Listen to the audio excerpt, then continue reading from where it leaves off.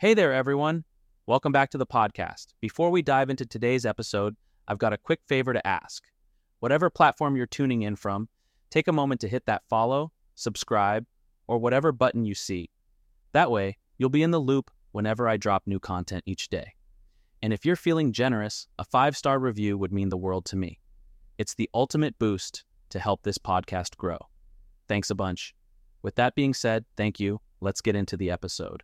I am asking for advice for if I should stay or should I go.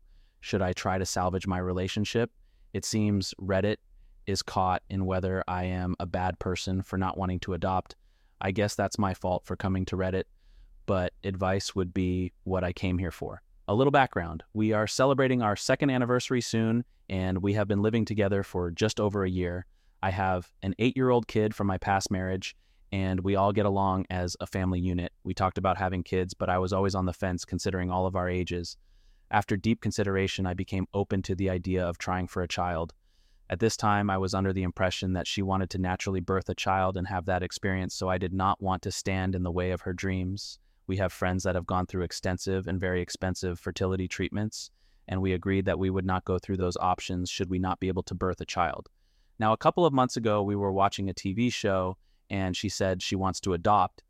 I brought up the conversation we had as I was under the impression that if we couldn't birth a child, we just would not have one, considering we already have an 8-year-old. The conversation got serious, and I told her that if it comes to adoption, I believe that is a deal breaker for us. I have nothing against adoption, and it's a beautiful thing when children are adopted. I just don't want that life for myself. I started to think about the sex we have been having, and it's dramatically less frequent than it used to be.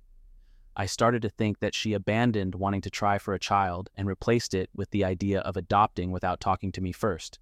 Ever since then, we have had encounters where she will tell me that she doesn't see us making it in the long term. The part I am having a hard time with is that the times between things are great, at least to me. But the other day she said that line again. I now find myself being very distant from her during the day and planning to move out. My son sees her as another parent and loves her. I love her.